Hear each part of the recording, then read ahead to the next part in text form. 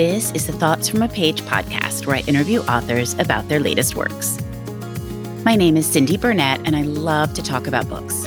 For more book recommendations, check out my website, thoughtsfromapage.com, and follow me on Facebook and Instagram at thoughtsfromapage, and on Twitter at burn555555. If you enjoy these podcast episodes, you should check out the Literary Salon tab on my website and sign up for our newsletter. We are hosting some fabulous online events in 2021, and we also host a wonderful online book club for anyone looking to discuss books with other book lovers. In fact, our next discussion is one of Lauren Willig's recommended books. Today, I am interviewing Lauren Willig about Band of Sisters. Lauren is the New York Times and USA Today best-selling author of The Summer Country, the Rita Award-winning Pink Carnation series, and 3 novels co-written with Beatrice Williams and Karen White. An alumna of Yale University, she has a graduate degree in history from Harvard and a JD from Harvard Law School.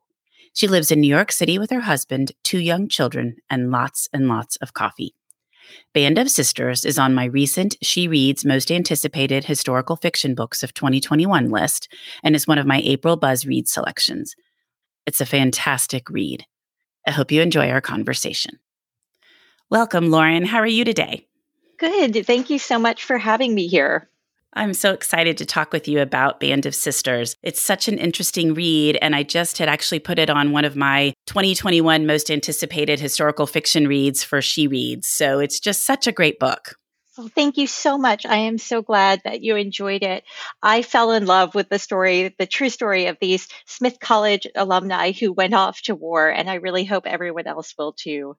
I know they will. And so why don't you just tell us a little bit more about the Band of Sisters, just kind of the general synopsis of the book. Well, Band of Sisters is based on the true story of the Smith College Relief Unit, a group of 18 Smith College grads who went off to France at the height of World War I to bring humanitarian aid to French villagers right behind the front lines, whose lives and livelihoods had been crushed by the German army. It's a wonderful story of forgotten American heroines, and I was lucky enough to be able to draw on thousands of pages of their letters and journals and so forth, where they basically gave a minute-by-minute rundown of all of the crazy, terrifying, fascinating things that were happening to them over there right behind the front lines.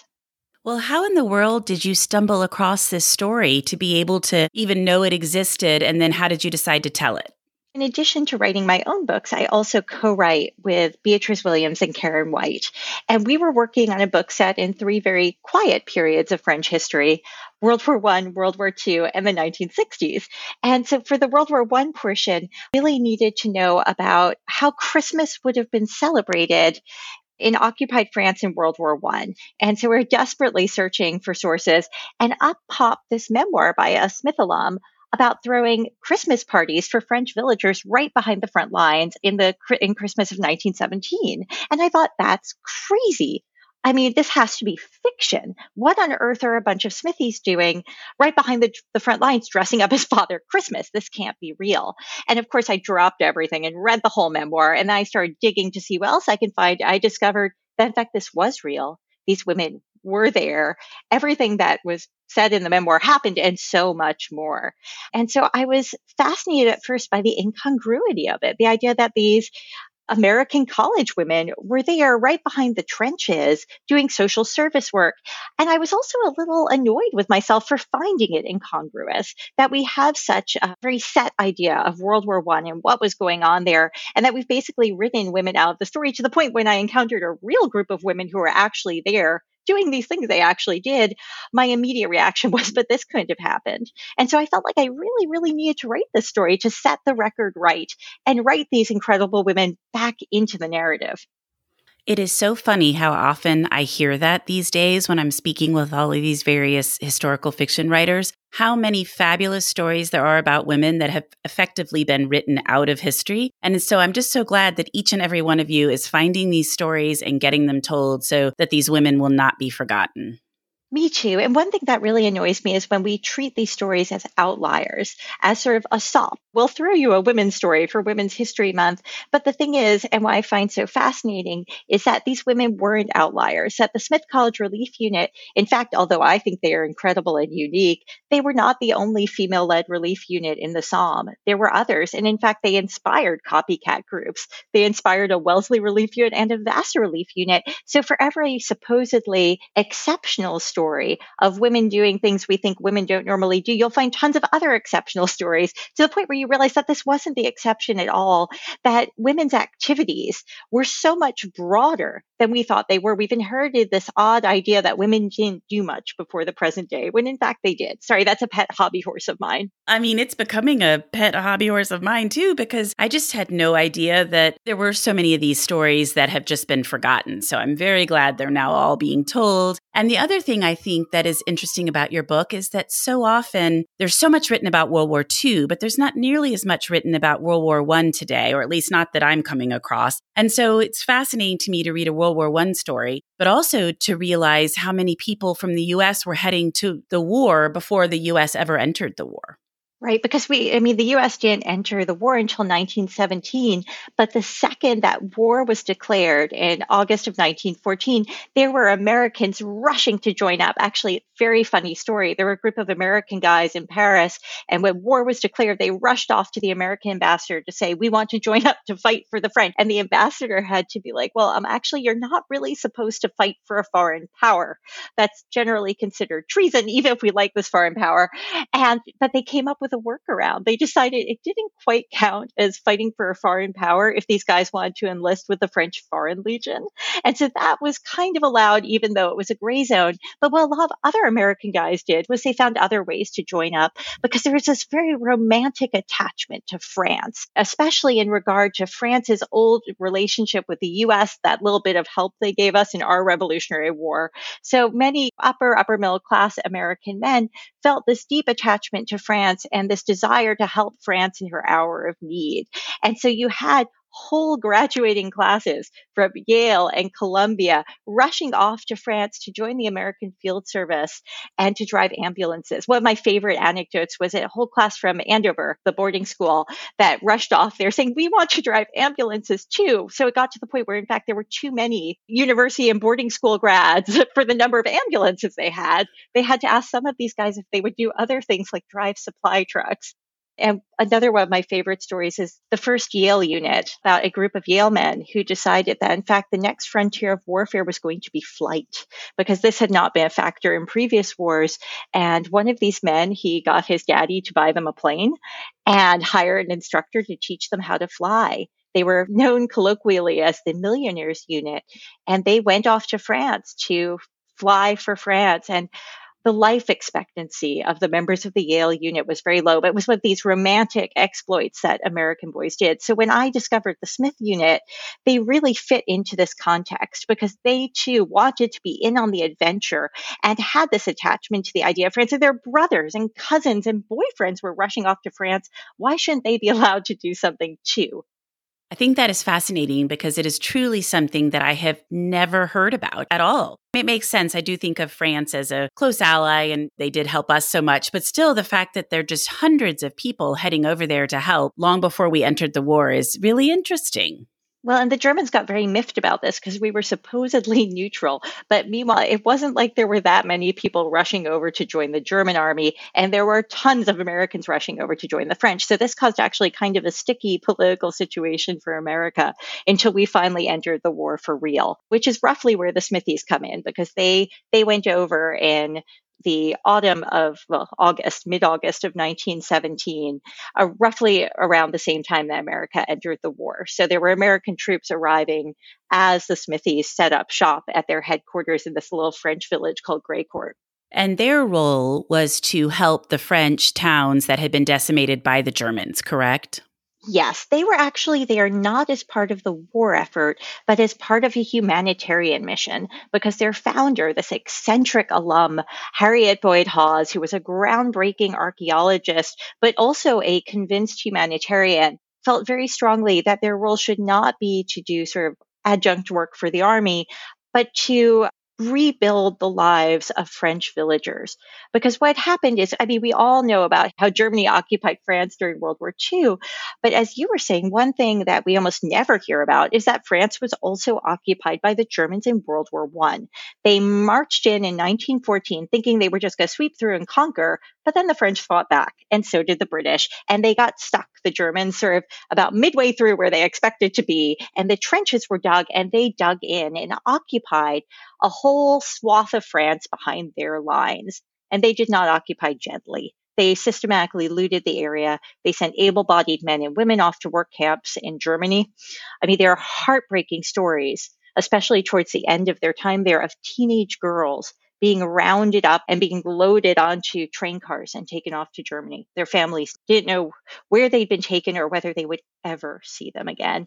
And so all of this is going on. And then in spring of 1917, the Germans get pushed back, not far, but a little bit.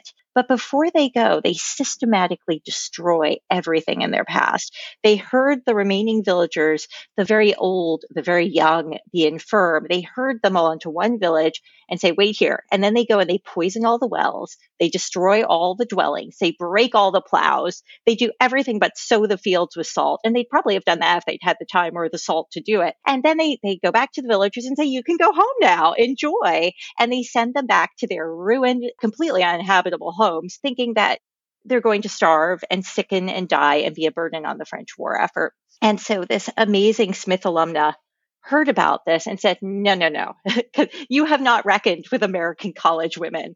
And she went back and gave a speech at the Smith Club saying there is this humanitarian disaster happening at France, and the people who are needed to fix this are clearly Smithies. So let's go do this, guys. And she got together this group. They raised money from the alumni.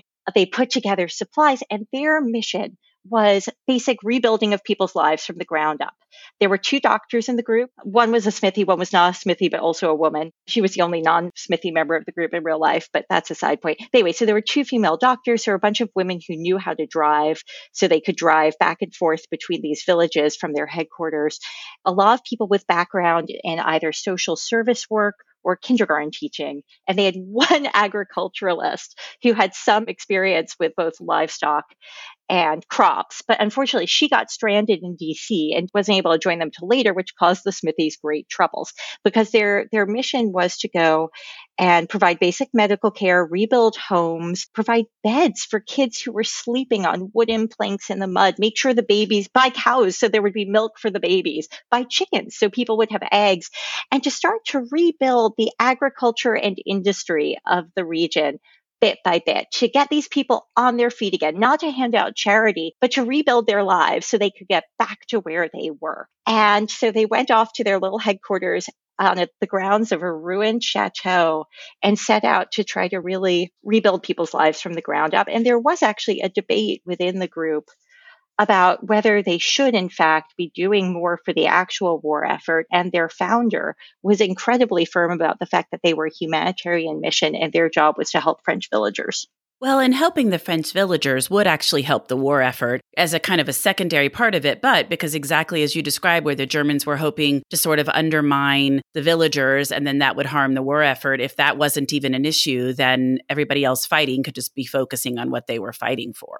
Exactly. It's also, I mean, from a very practical level, this area had been one of the breadbaskets of France. And so part of what they were trying to do was replant the fields so that you could start growing things there again. Because, of course, food in a time of war was incredibly short supply. All the women wrote home about the rationing and particularly about the gruesome war bread, which was a staple part of their diet and apparently incredibly disgusting.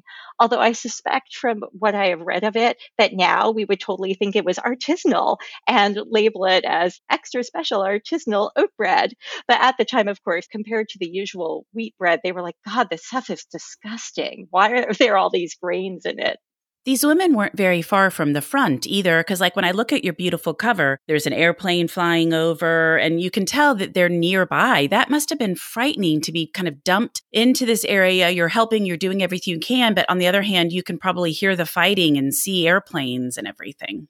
Well, I think it really first hit them when they embarked from New York. And one of the first things that happen when they get on the ship is that they're given metal dog tags with their name on them in case their bodies need to be identified if the ship is torpedoed. And so that's, I think, where it really hits a whole bunch of them for the first time. They wind up spending a month in Paris after they get there because they have to figure out what on earth happened to their trucks. They need passes to get to the war zone, all sorts of passes. And the girls who drive have to pass their driving tests, which is its own hilarious story. And so, anyway, while they're in Paris, they experience their first air raid. And they also, for some reason, their director decides it would be a good idea for them to tour the American Ambulance Hospital at Neuilly, where there is innovative reconstructive surgery going on men whose faces have been destroyed by shelling. I mean, I've seen these pictures. They are absolutely horrific. They look like something out of a Frankenstein movie, except that it's not stage makeup. This is men who have had whole parts of their face blown off and are being rebuilt from scratch as if you're modeling a face out of silly putty. And of course, it's incredible they could do this, but it's really deeply horrifying. And the women were shown incredibly vivid photographs of these reconstructive surgeries, as well as plaster casts of the surgeries. And of course, there they are in the midst of all these wounded men. That's another thing they comment on, that they see so many women in black. They've never seen that many women in mourning before in their life. And none of the men they see have all of their limbs because there are all of these wounded men missing arms or legs or hands or other bits of themselves everywhere. And so it's funny because they're in comparative safety when they're in Paris for that first month. But that's when the realities of the war really begin to hit them. The funny thing is, once they get to their headquarters, in some ways it's a little bit less jarring for them because they've already had that experience of, oh my God, people are getting wounded. We're in a country at war. And so even though there are all of these aerial battles right over their headquarters in this little village of Greycourt, that has less of an impact on them than that first air raid they experience in their hotel in Paris while they're waiting to go to the front. Isn't that funny? That is so funny. It's almost like trial by fire, because I think if you had started out kind of the flip side of it and been close to the war and had all these things flying over you and hearing the war, you'd be so freaked out. And then you would see the wounded. I mean, it's all horrific, but it might be almost like a slow integration into it. But instead, you start out with the worst part of it. That is pretty funny. Well, I also think it's because they're actually weird sort of way they're more focused on the war while they're in Paris. Because while they're waiting to get their trucks and actually go to their headquarters, they're farmed out to different organizations. So some of them are actually there making splints and other materials for the wounded. And others are doing canteen work for the Salvation Army, where they're dishing out food for departing troops. And they see these guys who are terrified and crying as they're about to leave for the front, or getting really drunk and singing maudlin French songs. And it's really heartbreaking, and the war seems really near them then. But when they go to Greycourt, their job is to rebuild the lives of villagers. So it's a forward-looking, positive thing. And although, I mean, the ravages of the war shock them to their core, their doctor writes home that in years of working in the slums of Philadelphia, she has never seen anything like she saw in these French villages. It's shocking. Another writes home, and this phrase really stuck with me, about one of their villages, Cannesy, that there are 50 children there and not one of them well. But it is the after effect of war and not the war itself, and their job is to fix things and make these people's lives better. And so even though the war is going on right near them, they can feel the ground trembling when there are artillery barrages. They can see the aerial battles overhead and look up and wonder which of their aviator friends is risking his life that day. But they're not themselves involved in that part of the war until later on, when the Germans push through the lines and the Smithies really find themselves on the front lines of the conflict. But until then, the war is a sort of weird rumble in the back that they're aware of, but they are so focused on their social service work and helping people. It's also hard to fathom. It's just sort of one of those things I just can't quite imagine it. Well, the funny thing was, so I was about halfway through this book when New York went into lockdown last spring. And it was a very poignant experience writing about sort of the last stages of the Smithies' time in France and what happened when the Germans invaded and all that, while I was locked here in my apartment in New York with the sirens screaming past my window all the time while we were at the height of the New York surge. And writing about the Smithies, knowing that they had also been in one of these horrible situations and they came through it and came out on the other side, gave me such hope. And I know there are so many ways in which the situations are not parallel, but I think there are some similarities in that there they are, they're having to carry on and do what they need to do while the war is going on in the background around them. And they know that any moment it could hit them. They start sort of midway through their time there carrying gas masks around with them, although they quickly say it's just a precaution. We'll never need to use these. But they do it anyway. And they know the same way that all of us who were here with the pandemic raging around us, we had to, after the first couple of days of shock, you go back, you carry on, you do what you need to do, you develop ways to work around it. But at the back of your head, you know that the disease is raging and it could hit you in your household at any moment. I really like that analogy, Lauren. That is a great way to look at it. And so interesting to think about that you were kind of finishing up the book right as the lockdown began. Well, you know me and covers, and I absolutely love your cover. And we talked a bit about it a minute ago, but I'd love to hear a little bit more about it because when I finished the book and I went back and looked, I felt like there were so many other little details that meant more to me when I was done than when I began. Well, I am so very grateful to the art team at William Morrow for working so hard to make this cover as accurate as it is. Everything you see on the book is real. The gates are the iconic gray court gates. Anyone who has ever been to Northampton or been to Smith knows that sort of the symbol of Smith College are the gray court gates. Those gates were actually a replica of the gates at the Smithies ruined chateau in France. And they were installed in 1924 as a homage to the bravery of the Smith unit. The real gates, you can see the real gates with the ruined chateau in the background on the cover of Band of Sisters and also one of the Smithies trucks. They had 3 trucks they used to drive around from village to village. And one of their great innovations was they had a traveling store in one of the trucks and people would come and line up to buy from the traveling store because the idea was they didn't want people to feel like they were being beggared. They didn't want to give charity. They wanted people to still feel proud and independent. So what they did was they would buy up goods in Paris and other places and then sell them at a sharp discount to the villagers who would feel great because they felt like they were putting one over on the stupid Americans who didn't understand how their money worked. And then they'd write these reports home like, this is how much we lost on the store this week. But it was great because their goal was to lose money on the store. But anyway, so the picture is the truck with French villagers lined up around it. And the women you see on the cover are wearing the actual uniform of the Smith College Relief Unit, which is another one of those things that cracked me up because when the unit was founded and they had just a couple of months to get up off the ground and get all these passes and try to get a relief organization to take them on and sponsor them so they could go to France. And they're soliciting donations and acquiring supplies and interviewing potential members. The founder wrote that the one thing that almost broke them was designing the uniform. Okay, that's hilarious. I know. It's like, of course, you're having to wrangle with French bureaucracy and try to persuade the Red Cross that they should really let you go to the front. By the way, the Red Cross would not take them initially. They didn't believe that they could do what they thought they could do, and they thought this was a terrible idea. But they got the American Fund for the French Wounded to take them. Anyway, there's all this stuff they're doing, but the real issue was the uniform design. Blood, sweat, and tears went into designing those uniforms. Those were the official uniforms of the Smith College Relief Unit. And the people at William Morrow used real uniforms that are in the costume collection at Smith College. There's a women's clothing collection there. There's an official name for that, but my brain is mush right now. But anyway, they have a clothing collection, and the art department at William Morrow used a real uniform to make sure they got the details right. They were gray with touches of French blue. I just love that. And that's one of my favorite things about covers like yours is that you see it initially and you think that's a fantastic cover and I love it. And then I read the book and I'm like, oh, and there's so much more involved in it than I knew before I started. I just think that's fabulous. Oh, I am so glad. Yeah. And there's also, sorry, I could ramble on about this forever, but also on the cover there is, as you point out, there's an airplane because there were constant dog fights up above them.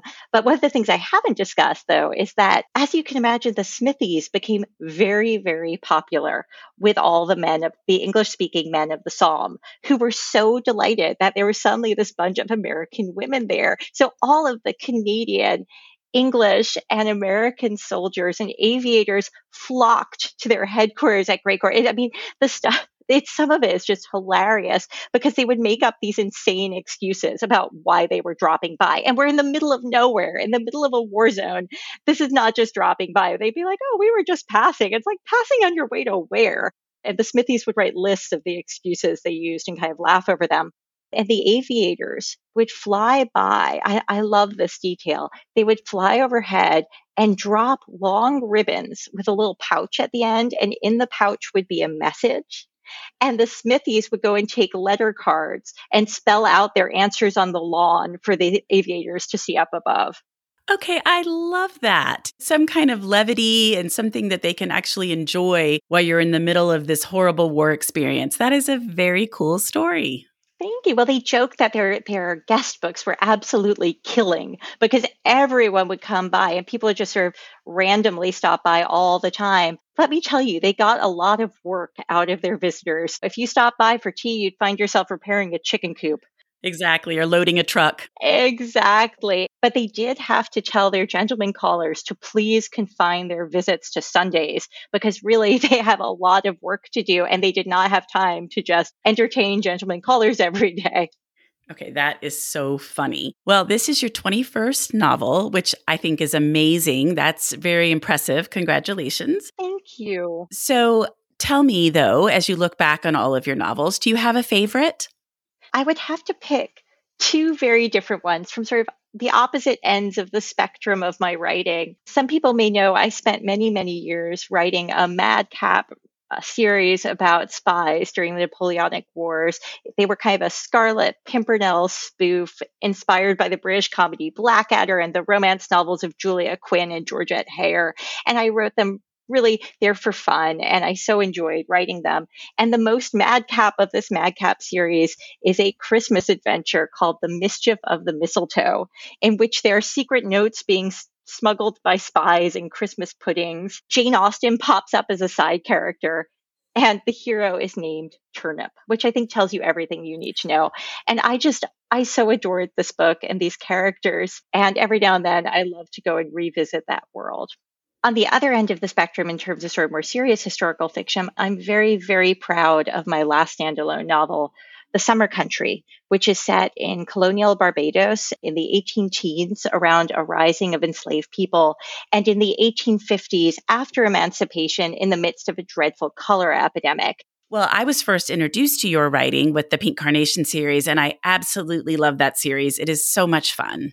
What we need right now in the midst of a grueling year of pandemic are things that are just plain fun. So actually, as a kind of mental health break for myself, I decided I wanted to go back to the world of the Pink Carnation and read through all 12 Pink Carnation books because I have not read them since I wrote them, but I remember it being a really fun time and I so need something light and silly right now. And in the way of things, this I will reread my book somehow spiraled into a ginormous 12-month read along, which, as you can imagine, I am so excited and happy about. Every month, we're reading a different book. This past month, February, was The Secret History of the Pink Carnation. This coming month's book is going to be The Masque of the Black Tulip. And I am posting extras and outtakes and so on my website. And at the end of each month, there is a great big giant book club Zoom meeting co-hosted by a good author friend of mine. This past month, Sarah McLean co-hosted with me. And this coming month for March, my good friend Tasha Alexander is going to be discussing The Masque of the Black Tulip with me. So if anyone's interested, you can find more about that on my website. And there's going to be a registration link for the book club meeting with Tasha Alexander. I initially had thought this would be sort of like a small, intimate meeting where we would all chat about the book. But I was completely flummoxed when I posted the registration link for the first meeting for Secret History of the Pink Carnation. All 100 spots were filled within the first hour. And I was like, oh my God, what do I do? And Sarah, who's much tech savvier than I am, is like, well, expand the Zoom room. So we wound up filling all 500 slots for the first meeting. And I am just overwhelmed by the joy of so many people rereading these books with me. Oh, and for anyone who didn't know about the read along or couldn't get into the original read along meeting, I'm live streaming them onto my Facebook author page at Facebook/Lauren Willig. So you can come and watch it at your leisure and really just pop into the read along with whenever you like with any of the books. Well, I'm so glad you mentioned that because I love those books and I haven't read them in years. And that just seems like the perfect antidote to 2020 and 2021 to do something fun like that. And I have a newsletter that goes to my literary salon, and I'm going to include that because I'm always looking for something fun to go at the bottom of the newsletter. And so this is perfect. I'm so glad we talked about it. Oh, thank you so much. I hope you come and reread with us. And this is a work in progress. This is totally something I blundered into by accident. So I'm really open to all suggestions about how the read along should be done and what would make it more fun. Well, I can't wait to join. I will definitely be there for the next one. And now I know which book I need to get reading. Well, Black Tulip is one of my absolute favorites in the series. So I really hope you will come read that with me. I absolutely will. Before we wrap up, why don't you tell me a little bit about what you've read recently that you really liked? So one of the things I've read recently that I really liked, well, a friend told me that she had read something that was Georgette Heyer and Jane Austen, but with dragons. I was like, really? Jane Austen with dragons? I wasn't sure I bought this concept. And oh my God, this book is Jane Austen or Georgette Heyer, but with dragons. It's called Tooth and Claw by Jo Walton. And it's this wonderfully realized alternate world that is everyone's a dragon, but the tone is totally Austen. For example, it's a great problem for young lady dragons. If their scales turn pink, they will be ruined. Parsons fly around with their wings delicately tied with one red ribbon to show their office and so on. And it's very much of this Austenian world, but with dragons. So for anyone who likes really intricate world building and loves the tone of those Austen or Heyer books, I highly recommend Jo Walton's Tooth and Claw. The other one that's really stuck with me recently is Matthew Haig's The Midnight Library, about a woman who is feeling in total despair about her life and winds up in the Midnight Library living all the other lives she might have lived. Because we all have those moments where like, gosh, years ago, what if I had done X instead of Y? Would my life have been better? And this tackles that head on. And she lives every single one of those lives and discovers that each of them have their own hiccups and that maybe the life you have isn't as bad as you think it is. I absolutely love that book. It really resonated with me. I always kind of get hung up on like one particular thing, like, oh, why did that happen? Or why did I do that? And so then makes me kind of go back to his book each time now and think, you know what? If something had gone differently, that might have meant everything else was different also. So it definitely is a great frame of reference. And actually, I run an online book club and we've picked that for our March discussion. I just think it's a fabulous book. Well, Lauren, I am so glad that you came on the Thoughts from a Page podcast, and I really appreciate your taking the time to speak with me today. Thank you so much for having me here. I always so enjoy talking to you. Thank you so much for listening to my podcast. If you like this episode, and I hope you did, please follow me on Instagram at Thoughts from a Page. Tell all of your friends about the podcast and rate it wherever you listen to your podcasts. I would really appreciate it. Lauren's book can be purchased at Murder by the Book, where I work part-time, and the link is in the show notes. Thanks to KP Regan for the sound editing, and I hope you'll tune in next time.